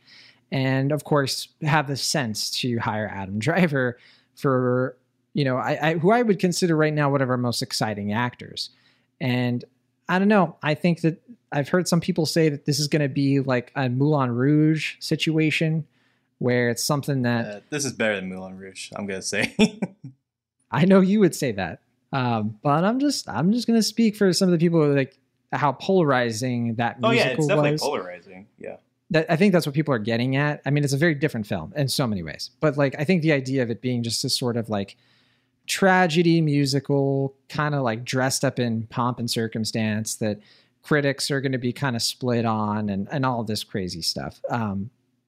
I don't know. I don't know if that's what's going to happen down the line for it. I think people are going to kind of forget about this movie when it comes to the masses. Like if they even have thought about it in the first place, I don't think it's going to make much of a splash, honestly, except with people who really love film. They love Leo Carax, and they're going to bring this movie up a lot, I think, during award season. But I don't see this being much of a, I don't know, buzzy awards film. I don't think it's designed for that sort of thing. No. But I could be wrong. It could be like, you know, best production design, you know, stuff like that.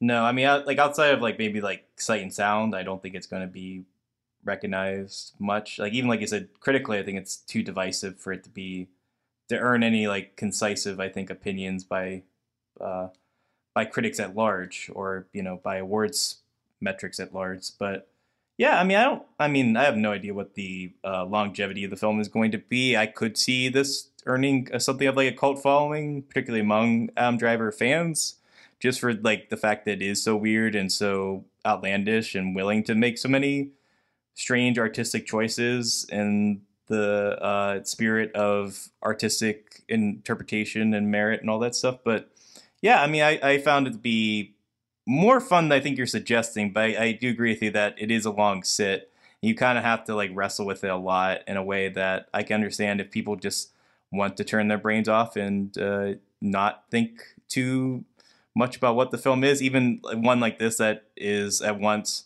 trying to be very like literate and blunt, but also kind of obtuse and difficult to decipher. I can understand that. Yeah, like I said, I'm not going to fight people because I understand that this movie is by design meant to be kind of challenging and frustrating to watch, and it's not one that's like by and large going to appeal to general broad audiences.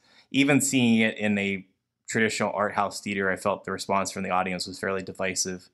Probably the most so in a theater setting that I've seen since like Mother, the Darren Aronofsky movie, which is so weird to think that got a wide release. But this is one that I think it's more of a me thing than one that I would like recommend broadly. But I think if something that's of interest to you, or something you think like, oh, I at least want to see it to test it out, I think it's worth checking out, especially if you can see it in theaters. I'm bummed that you didn't get the chance to see in theaters, just because it is such a kind of overwhelming theatrical experience that even if I think you don't like the film, you kind of have to respect it on that sense. And I imagine seeing it at home is just a lesser experience for that reason. But yeah, I would give it, like watching the film, I went through a bunch of different grades. Like, one point I'm like, this is a C minus. One point I'm like, this is an A minus. Sometimes I'm like, this is a B plus, a B, C plus, B minus, whatever. And I ultimately land on it being a B. A+. I enjoyed it.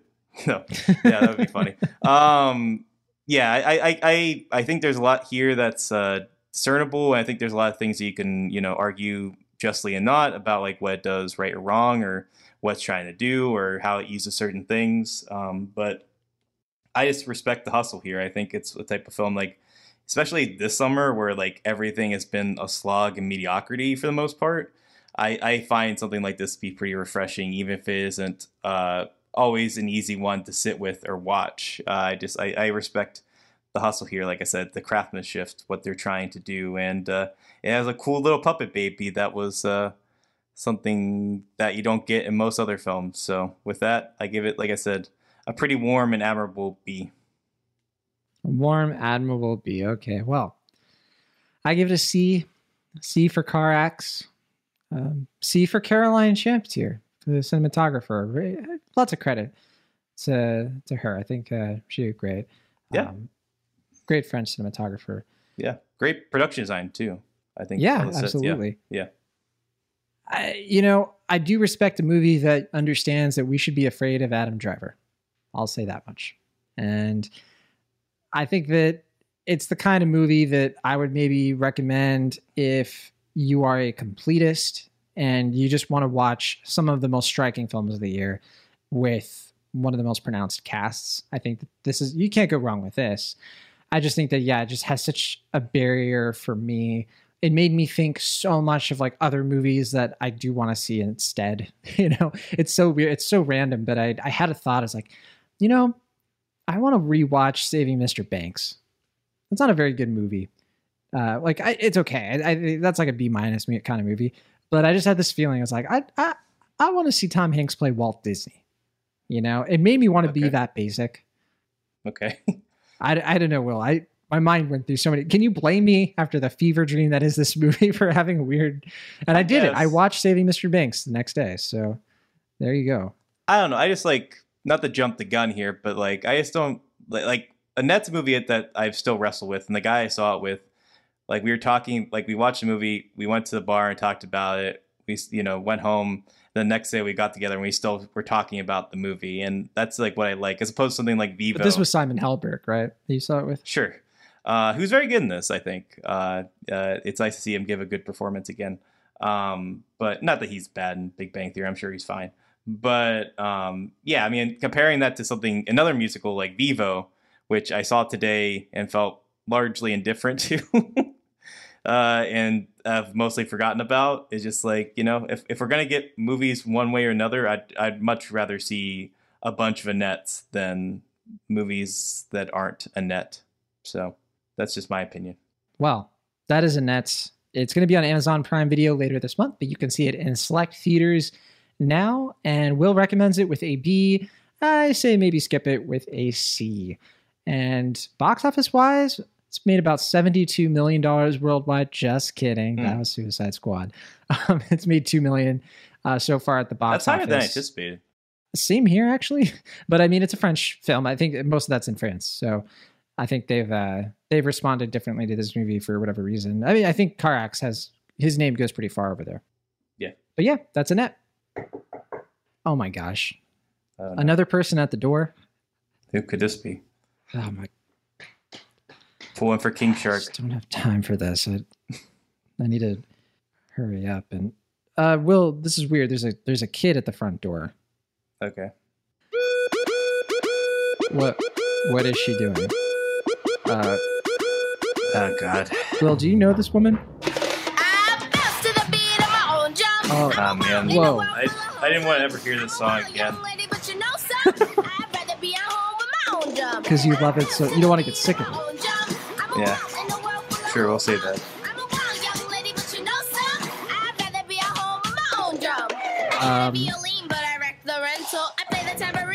I'm moving the microphone away from her. She's getting louder. Yeah. Do you know who this is? I wish I Is did. this your kid? This is the point of no return for me in the movie, I think. Like, this is when it broke for me. Like, I was kind of with it before, and then I was just like, nope. This was the point? Yeah. I don't want to jump ahead. I mean, I'm going to shut the door. Maybe she'll leave if I just... We're going to talk about a movie called Vivo. Yeah, and Vivo. Funny enough, that kid at the door just now looked a lot like the kid in the movie, Gabby. But that could just be me. So this movie is a musical film. It was directed by Leos Carax. Just kidding. Leo Carax is Vivo. Imagine.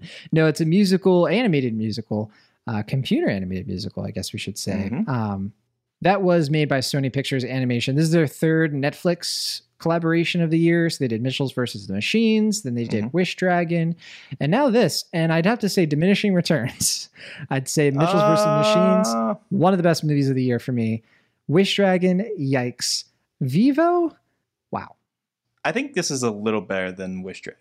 Really? Maybe. Really? Okay, all right. I'm interested. Now I'll say this at the forefront. Thing that I appreciate about this movie, it takes place at least partly in the Caribbean.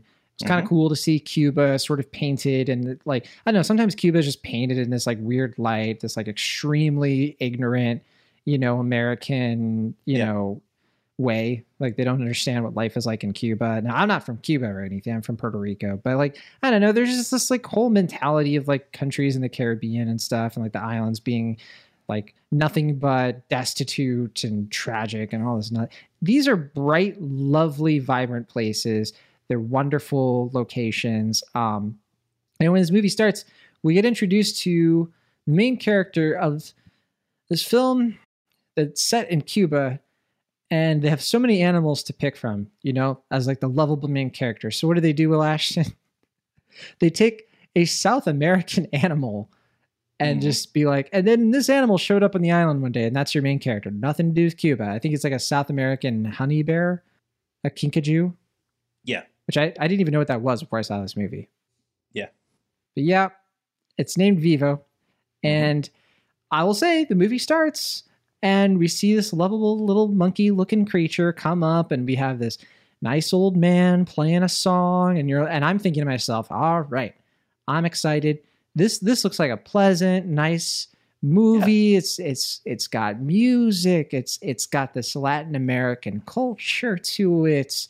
I could just sit down. I could have some tostones. I could have some café con leche. It's like In the Heights, but wait, did I just say In the Heights, Will Ashton? That's right. All of a sudden, Vivo starts rapping, and he's Lin-Manuel Miranda, and I hate everything. I hate what's going on. I hate that now I have to be sick of Lin-Manuel Miranda as a performer. This is the point that you got This sick is the of? point. Okay. It happened. Wait, what was the point? I found him, well, I don't know, but I felt like he was much more tolerable in this than he was in The Heights, where he's just like, because he's barely in The Heights. Here he's in the whole movie. But that was a movie where it felt like his ego was getting into it. I mean, I still don't know if that was him or Warner Brothers. It's like, we have to devote 15 minutes of the movie to his character, and taking away from other main characters' stories to focus 15 minutes is exaggerating. It's like 2.5, maybe 3 minutes. But if I had to, I mean, In the Heights is a better film, unquestionably, than Vivo. But if I had to spend more time with the character of Vivo or the character that he played in The Heights, Piragua guy? Yeah, I would pick Vivo, the rapping monkey. No way, Jose. I would hang out with him. I would have some like Piragua with the guy, some mame. Like, come on. This movie, this is my first big thing with this movie. It's terrible casting. It's like, it's nothing wrong with Lin-Manuel Miranda necessarily. It's just the voice doesn't match. Which like is this weird. Little yellow kinkajou. It just doesn't match. So it's just like, well, why did you? Yeah. And then the rapping does not match anything in this movie. And it just sounds like the Kids Bop version, which is already kind of a Kids Bop version of Hamilton. It doesn't sound unique or distinct from stuff he's done before. So it's just so tired. I was so annoyed. Well, that's a weird thing for me, is that like I mean, I'm presuming here, but like he came up with the pitch for this movie, right? Or like the broad pitch of the film, and it's like kind of fostering his idea. And I presume that the character of Vivo was created with Lin-Manuel Miranda in mind, and yet it feels like Lin-Manuel Miranda wasn't designed for this character, like he filled in for somebody else. And that's like the weird kind of contradiction of the film that I found just frankly just kind of perplexing. Yeah, I was wondering that too, because the story behind this movie is that Lin-Manuel Miranda actually pitched, like, not the story of this movie, but kind of like the basic concept of the vibes, sure, of doing this kind of movie. He did this like shortly after In the Heights took off on Broadway. This was way before Hamilton. And originally DreamWorks was going to make this. Eventually, they let Sony Pictures Animation acquire it. Oh, that way makes back in 2016. So much sense. This feels like Doesn't a DreamWorks movie. Yeah, it really does. Even down to like the animation itself. Now, this movie, it was kind of picked up, and the story was mostly done by Peter Barsaccini, but then also some of it was by Lin-Manuel Miranda's often collaborator and writing partner, Chiara Alegria Jerez, who did the screenplay, of course, for In the Heights. We talked about her earlier this year. She did the script with Kirk D'Amico. Kirk D'Amico directed the film. So this is the guy who he wrote and directed The Croods. Now, Will, I got to tell you, I've never seen The Croods. Co-director, excuse me. Yeah, with Chris Sanders. But he also did Space Chimps, which leads me to wonder. Space Chimps, horrible movie. Sure, but what's the deal? Like, what's his deal with like apes and chimps? Like, he's done 3 movies now. Like, there's like the slapping apes or whatever from The Croods, and then obviously Space Chimps is all chimps, and then there's this movie about, you know, a little tiny rapping monkey. So it's just like, does he like really like monkeys? Like, is that what he devoted his career to doing? Yeah. Well, I'll say this much. Kirk D'Amico was one of the co-writers, one of 4, I think, for a film with no chimps in it, but a film that I really liked as a kid. I don't know if it holds up, but Quest for Camelot. You ever see Quest for Camelot? Oh, you better believe I have. I've heard it does not hold up, but I haven't seen it since my youth. Okay, I wouldn't be surprised, but I remember a lot of that movie, like an embarrassing amount. Sure. It was definitely on the VHS shelf for young John. Mm-hmm. And I guess you too. So Kirk D'Amico, yeah, that was his first movie that he ever worked on. He was a co-writer. He's co-written a bunch of other stuff along his career, but Space Chimps, what you're saying, was his first film as director. Other than that, and The Croods, yeah, Vivo, is his next thing, right? And pretty different film from what I can tell. Again, I haven't seen The Croods, but I know people like The Croods, so I'm kind of surprised that like this film is sort of like, I don't know. It makes me wonder why people like The Croods as much as they do, if this is any indication, but I won't speak to that. The film also stars the voice talents of Brian Tyree Henry, Michael Rooker, Nicole Byer, Gloria Estefan, Zoe Saldana, and I got to shout out Ianardi Sima. We were kind of roasting her a little bit, just, not maliciously or personally, but the beat of her own drum, that whole thing. And then I'm only talking about the song. I have nothing against the child. The child is fine.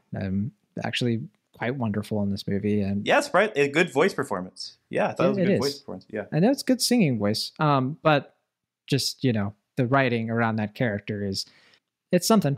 So Vivo, and I kind of mentioned this too. My other frustration with this is like, okay, so the Kinkajou starts rapping. I'm like, well, fine. The Kinkajou's going to rap. But at least we have this pleasant, nice animated little musical. It's in Cuba, and Cuba is fun.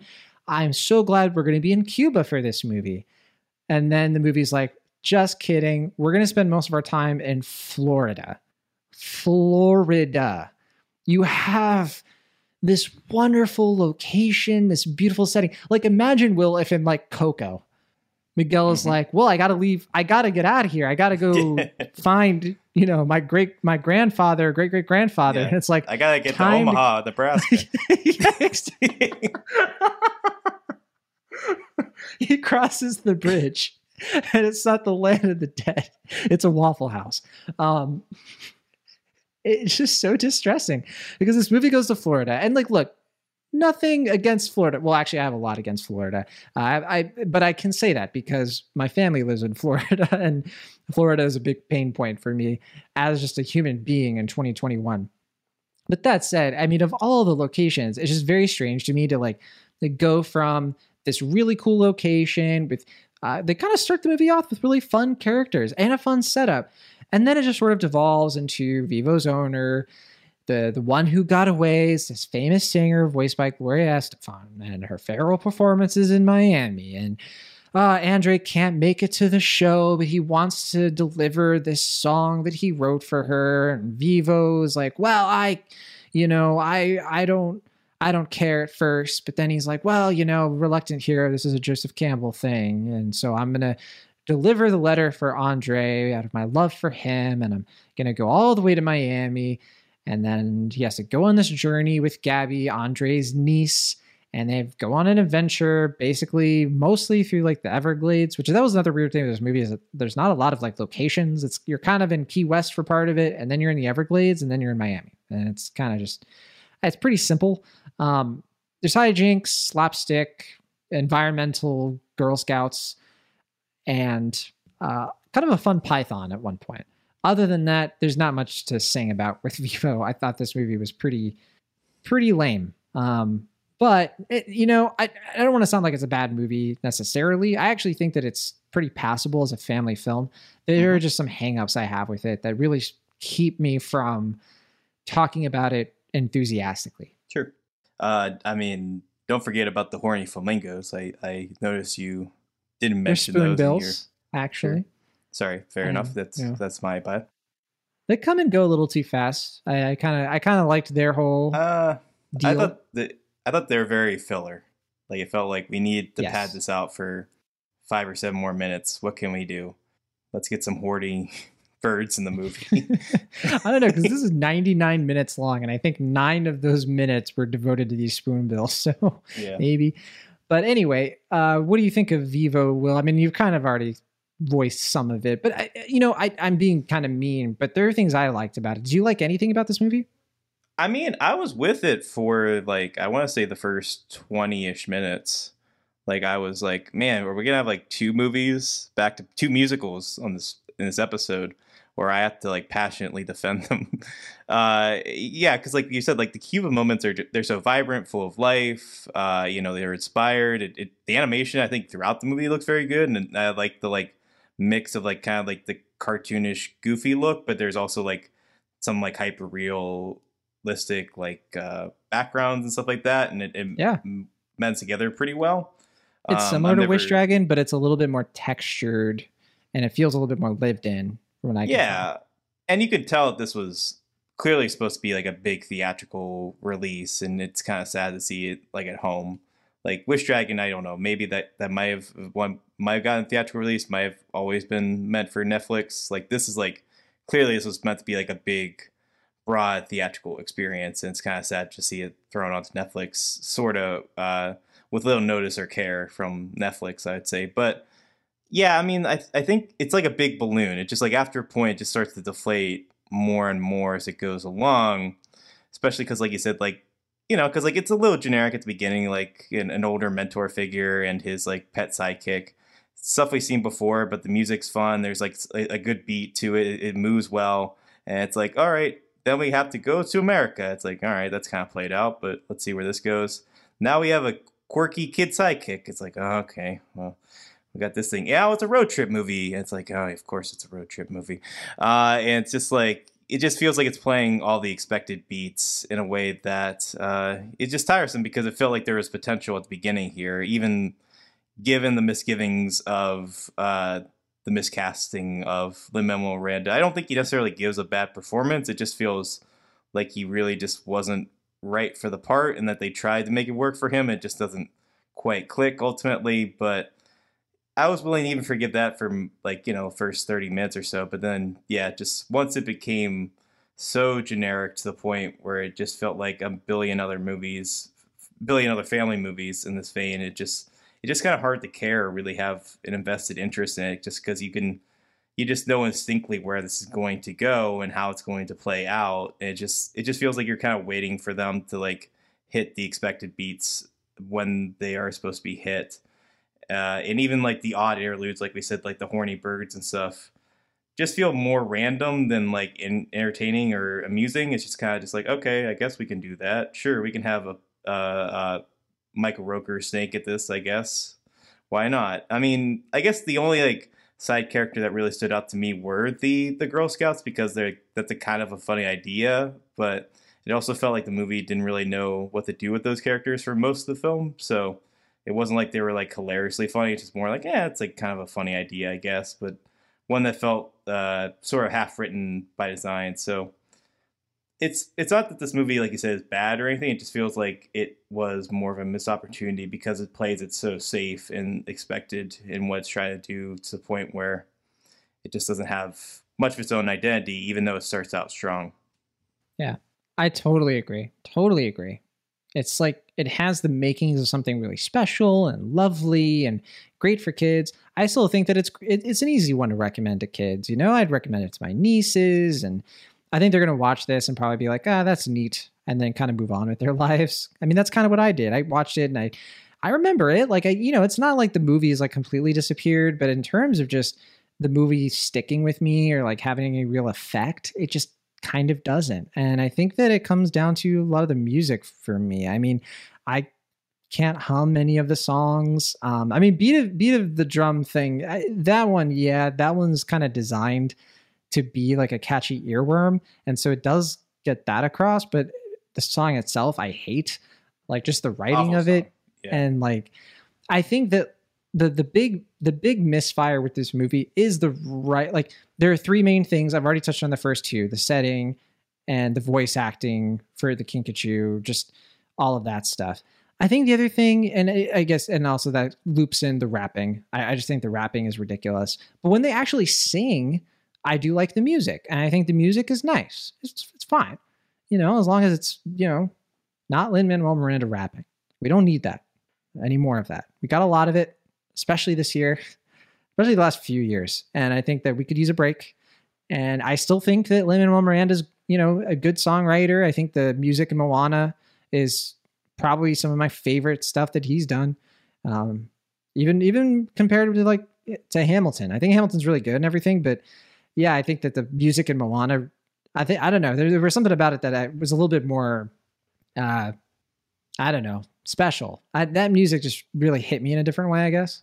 Yeah. That makes sense. Hamilton, I don't remember a lot of Hamilton in terms of music. I just think that it's more about the whole presentation, but that's a whole other conversation.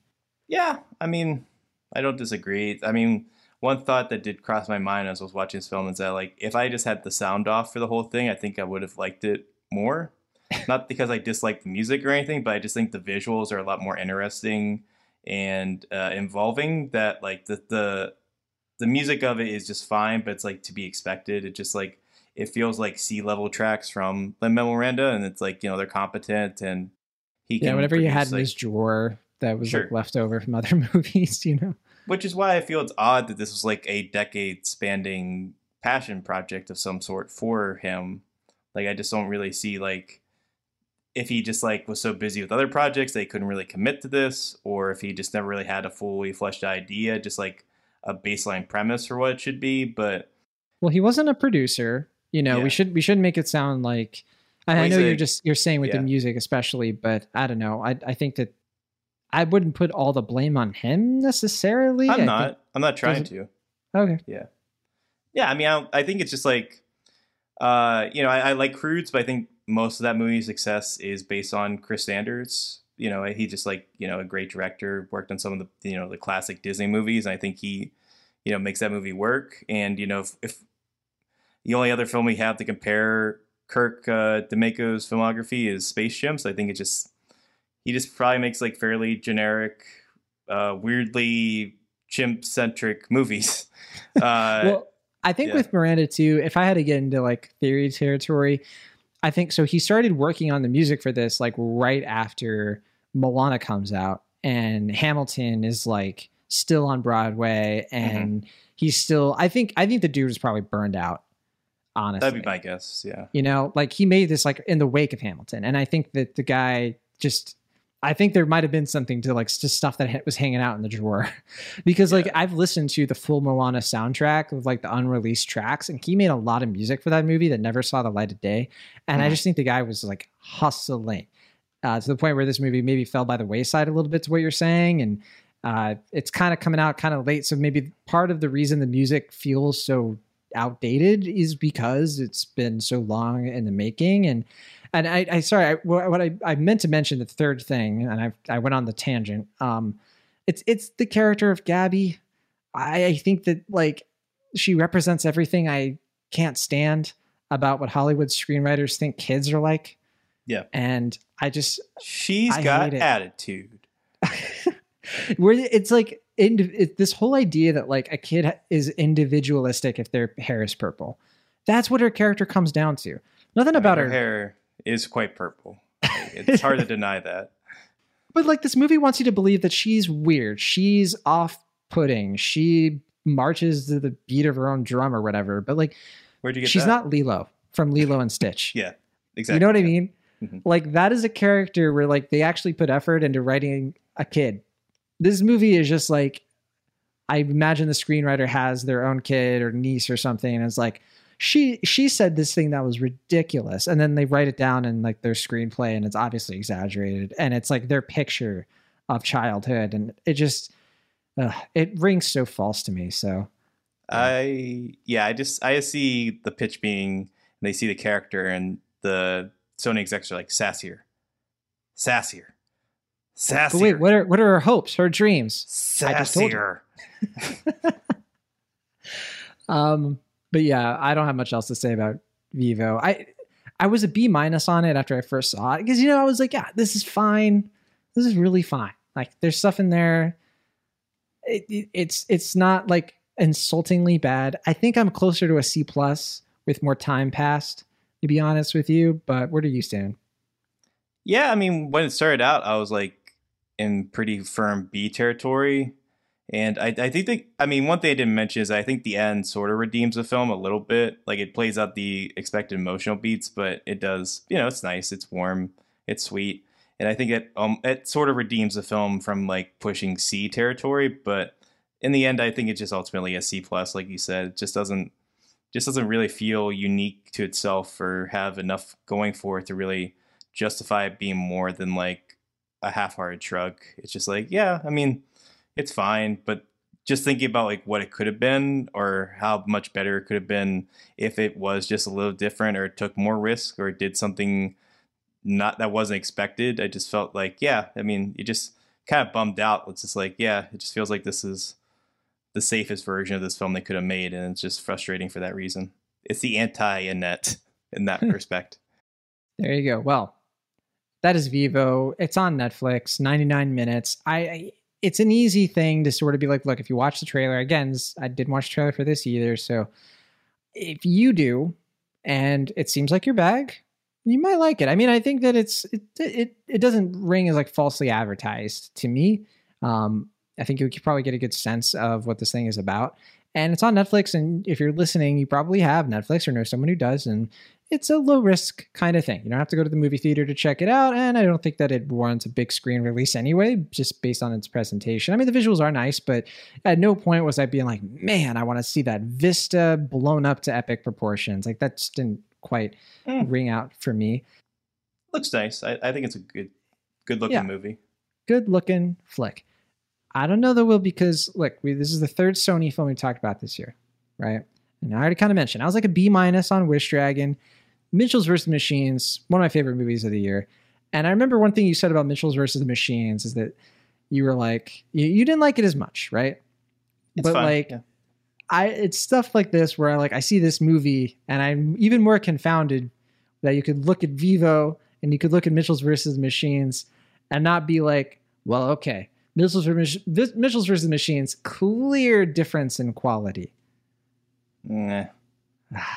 Dang. I don't know. I still think Mitchell's vs. Machine is kind of annoying, but I think I'll concede that's a better film. If you say so. I mean, I forget what your final grade was. I don't know if it was like a C+ or a B- or I don't know. It was a B-. I think it's a pretty good film Oh, you mean for this or for Mitchell vs. the Machine? Mitchell's, yeah. Oh, Mitchell's, yeah, it's a B-. Vivo's a C+. Well, all of that, in my opinion, is nonsense. But that's why we're here. That's it for us this week on Cinemaholics. Thank you for listening. And we hope to be back soon with all kinds of more reviews. We're talking about Free Guy next week, I hope. Respect, I think we're going to try to... I've seen both of those. And I know Free Guy is going to be a conversation. I'm very much looking forward to your thoughts on that. I guess. It just looks fine. Like, I'm just excited to not see that trailer every time I go to the movie. Same with Respect. It's been a while. Every time I go to the movies, they play that trailer. And it's just like, can we get another trailer? I'm tired of seeing this. Yeah. Because I remember seeing that trailer way before COVID happened. Actually, with Respect, I had never seen that trailer. I don't know how I watched you missed it.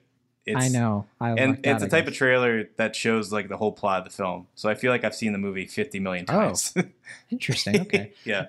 We're also hoping to talk about 9 Days pretty soon. We're going to try to squeeze that in. And John in the Hole is going to be a limited release. I don't know if we're going to find time to talk about that because we already kind of talked about it at Sundance. We got to get you out of that hole. Thanks. Yeah. Very much, actually. Yeah. And then Don't Breathe 2. That's not this coming week, is it? Or is it this weekend? Yeah, that is this weekend, yeah. According to my AMC app, it is coming out this week. Yeah, I mean, there's no press screenings or anything, so I'm kind of nervous that it might not be good. I'm hoping that it's something.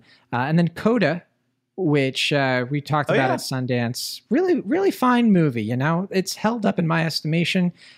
I think that's going to be in theaters and then maybe streaming on Apple TV Plus. I'm not 100% sure about that, but yeah, Coda is going to be out. So Grand Jury Prize winner from this year's Sundance, if I'm not mistaken.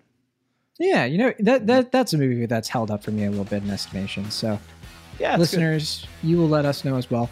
Also, we'll leave you with one more thing. We didn't get to Val this week, the Val Kilmer documentary. Neither of us saw it. About that. Yeah, you did see Naked Singularity.